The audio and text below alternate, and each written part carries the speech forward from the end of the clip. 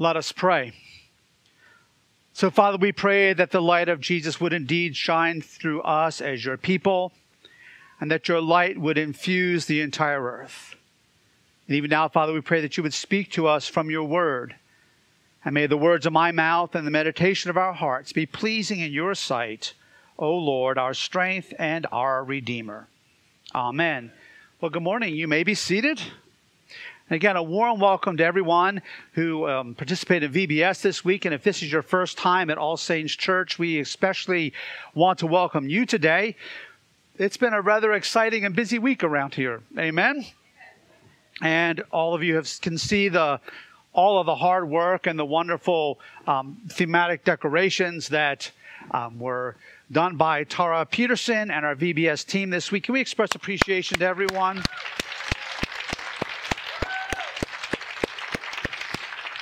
If you volunteered or served in VBS this weekend anyway, I want to ask you to stand so we can recognize you.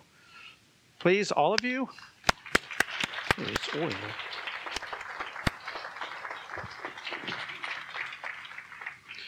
Thank you all so much. It truly was and is a team effort, and so thanks to all of you. And if you're here this morning and you aren't active in a church home, we invite you here. We'd love to get to know you and see how we can serve you, and I'll have more to say about that at the announcements this morning.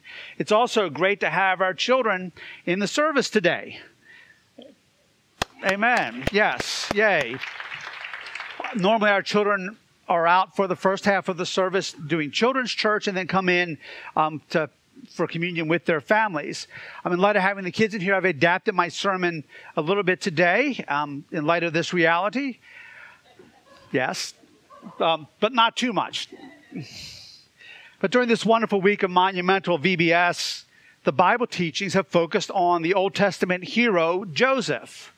Not Joseph, the adoptive father of Jesus, but Joseph, the patriarch in the Old Testament. Our children have learned this week that even though Joseph made mistakes as a young man, and even though he lived in the midst of a very dysfunctional family and lived through a family feud, God still loved Joseph and still loved all of Joseph's brothers. And this reminds us, what the kids learned this week, that God loves us no matter what. Absolutely. We're going to have a few more of those coming. You also learned how God is everywhere. Very good. And even when Joseph was wrongly thrown into prison after being accused of doing something bad that he did not do, God was still with him.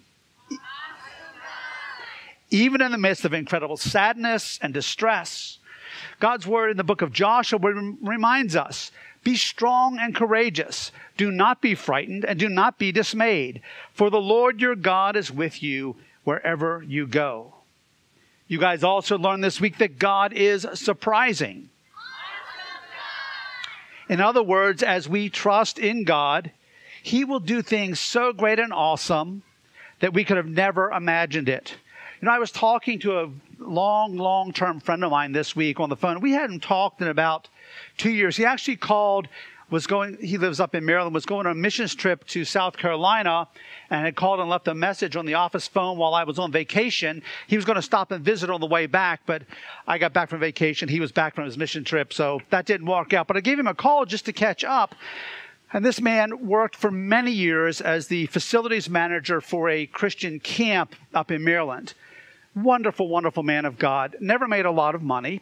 And the house that he and his wife and family lived in belonged to the camp. So when he retired, they had a nest egg, but they had to buy a house. So they bought a modest rancher, and he is very gifted, so he built an addition on the back of it.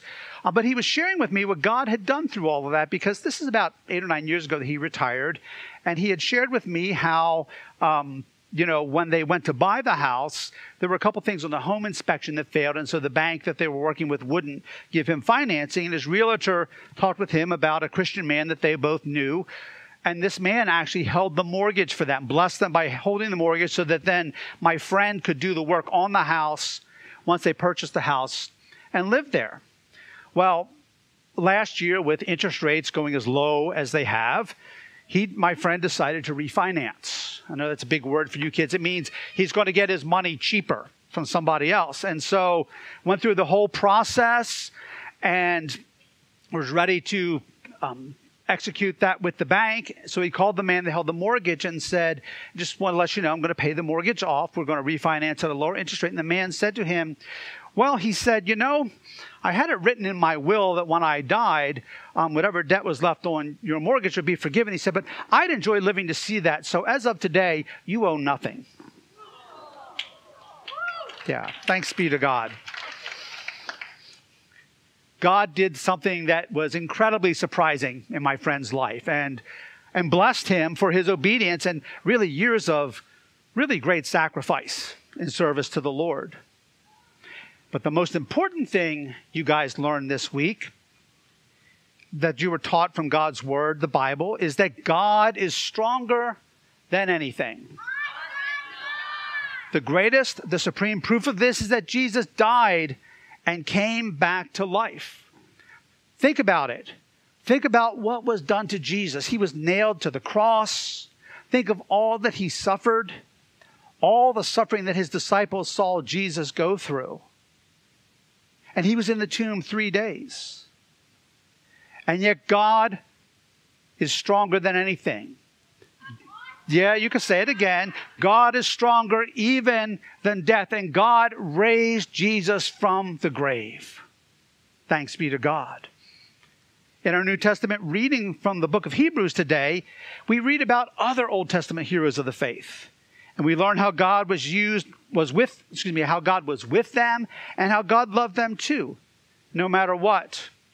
That God was with them everywhere they went, even when they were in really tough situations, and God had big surprises that he worked in each of their lives. We read about Abel, whom God called righteous. We are given the example of Enoch in the book of Genesis. Genesis 5:22 tells us that Enoch walked with God. What a way to be remembered for all time and eternity in God's word, that Enoch walked with God. We read of Noah, who trusted God and built an ark, even as he was mocked by his neighbors. Remember the step of obedience that this was for Noah. This book of Genesis, the scriptures tell us that it had never rained on the earth up to this time. So the idea of there being a flood and rain was foreign. And it was a huge step of faith and obedience on the part of Noah. And then we read of Abraham. And that's where I want to spend a few minutes focusing this morning. Because our Old Testament reading today from Genesis 15 teaches us about Abraham even before God changed his name to Abraham. In Genesis 15, he was still known as Abram. And if we back up a little bit in Genesis to chapter 12, we see that God spoke to Abram and God called him. Genesis 12, 1 through 2 tells us this. Now the Lord said to Abram, go from your country and your kindred and your father's house to the land that I will show you. And I will make of you a great nation. And I will bless you and make your name great, so that you will be a blessing. That was God's call to Abram. The 4th verse of Genesis 12 tells us this. So Abram went as the Lord had told him. Abram went as the Lord had told him. Genesis 15 also teaches us about God's promise to Abraham that he would have an heir, his own son, with his wife Sarah. There is so much that God's word teaches us through Abraham's example. And we're just skipping along the mountaintops, the peaks of the surface today, the tips of the waves, if you will. But there are 2 key events from Abraham's life that are in focus here. First, God's call for him to go to a new... our focus is God's call for him to go to a new land, somewhere that he had never been before, a place that he knew nothing about. Hebrews 11:8, our New Testament reading this morning, tells us a little bit more about that. We read, by faith, Abraham obeyed when he was called to go out to a place that he was to receive as an inheritance.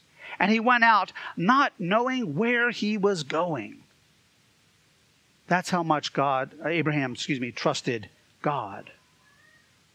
Second, even when he and Sarah were still without children, God told him not only that he would have a son, a legitimate heir, God also told him that he would have a great multitude of descendants through his son. Genesis 15:5. And he brought him outside and said, "Look toward heaven and number the stars, if you are able to number them." Then he said to him, "So shall your offspring be." Hebrews 11 verse 12 affirms the same thing. Therefore, from one man, and him as good as dead, were born descendants as many as the stars of heaven, and as many as the innumerable grains of the sand by the seashore. You know, not many people are remembered for very long after we die. Those of you that don't know me, I worked for a number of years as a hospital chaplain. And one of my chaplain peers said one time, you know, it's a very humbling thing to think that 100 years from now, there will be nobody alive who ever knew me. People are often forgotten. People that are remembered are often remembered for not so good things. And think about this. Who else from Abraham's day is remembered in this day? Not many people. I mean, considering that Abraham was a nomadic tribesman, he lived out in the country with his flocks. The tribal kings, the regional kings, how many of them do we know their names? How many of them do we know anything about at this point in time? Not many people are remembered for very long.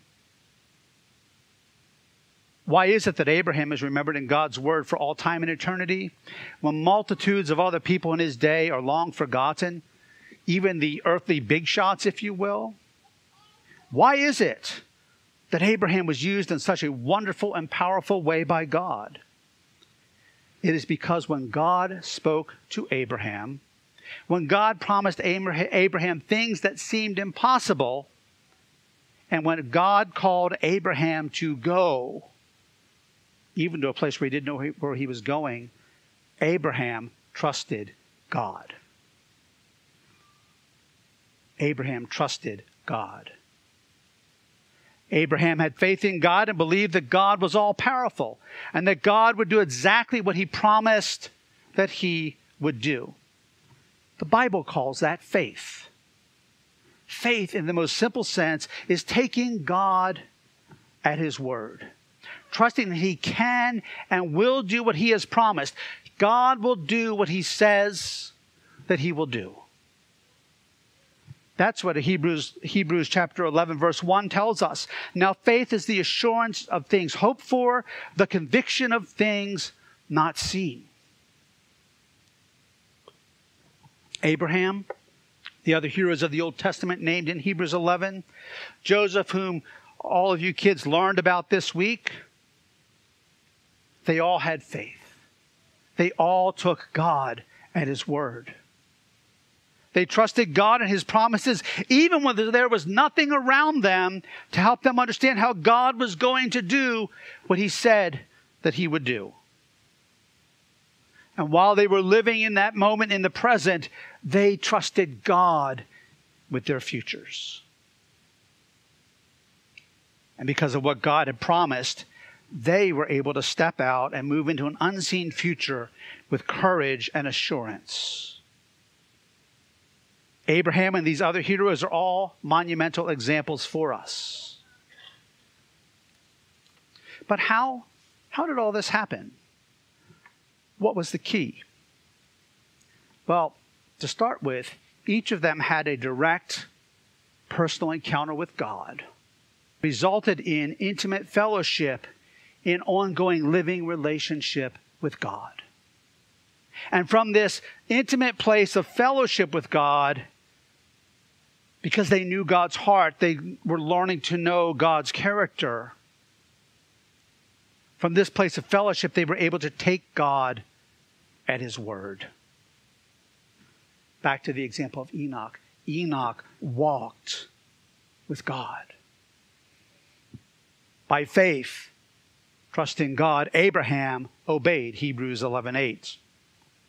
In the 4th chapter of the book of Romans, St. Paul gives us even more insight into how and why God used Abraham. Hear this.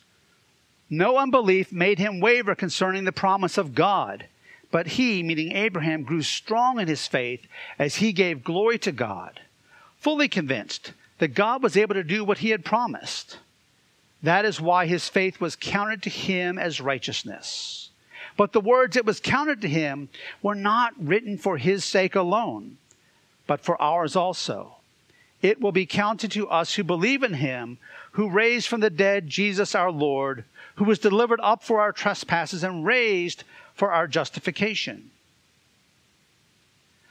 God gives you and me, he gives us these great examples of people who walked with him, who trusted him, who he greatly used. Now, they were not perfect. Actually, far from it. If you look at the record of Scripture, they made a lot of mistakes.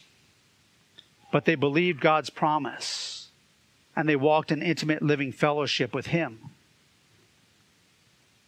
And that raises the question for us today.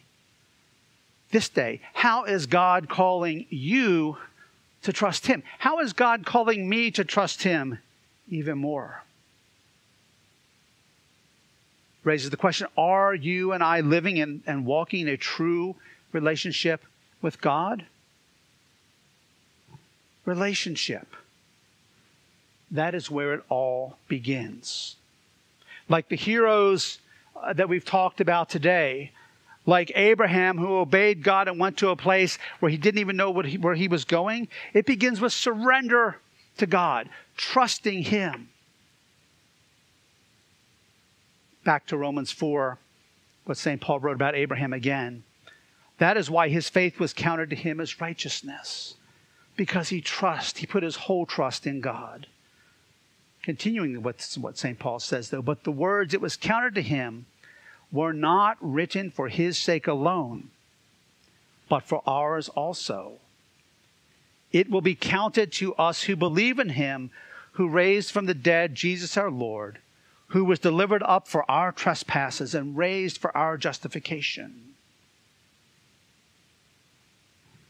It will be counted to us as righteousness. It will be counted to us to come into living relationship with God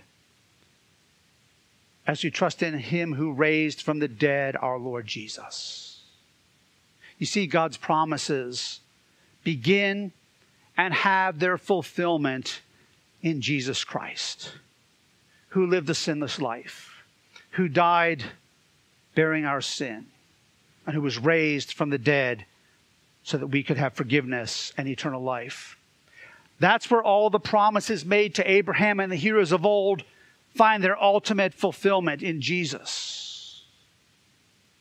It will be counted to us who believe in him, who raised from the dead our Lord Jesus. It begins by trusting in God and his promise that Jesus was delivered up for our trespasses and raised for our justification. How is God calling you and me to trust him today? Maybe for the first time, maybe afresh. And as you look to God and seek to place your trust in him, what are God's promises for you? Do you know that we can walk in intimate fellowship with God through Jesus? We can. We can have a living relationship with God. As we put our trust in God through Jesus, what are God's promises to us? Forgiveness of sins, eternal life that begins right here, right now, healing, helping us to work through all our stuff and our mess in a way that we could never figure out or take care of on our own, but by God's grace and God's power and the goodness of God working in us. That's what God offers every single one of us, and so much more as we look to him and we trust him through Jesus, who was delivered up for our trespasses and raised for our justification. All of God's promises find their fulfillment in Jesus. And today, God's promise to you and to me is that if we trust him, we place our trust in Jesus, he will indeed bring these promises to bear as a reality in our lives. And he welcomes us. He invites us to enter in and to walk in intimate fellowship with him. Let us pray. Heavenly Father, how grateful we are for your love for us, for your love for the heroes of old. And Lord, for your grace, your unmerited favor that looks beyond our fallenness and makes a way for us to truly know and walk in intimate fellowship with you. So Lord, today, for each of us here, may we trust you more fully.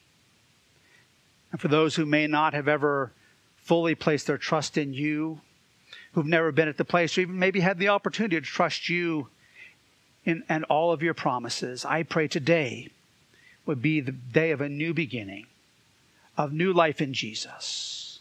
And that, Lord, for all of us together, you would renew us and strengthen us and fill us with faith and hope as we look to you, our great, good, and awesome God.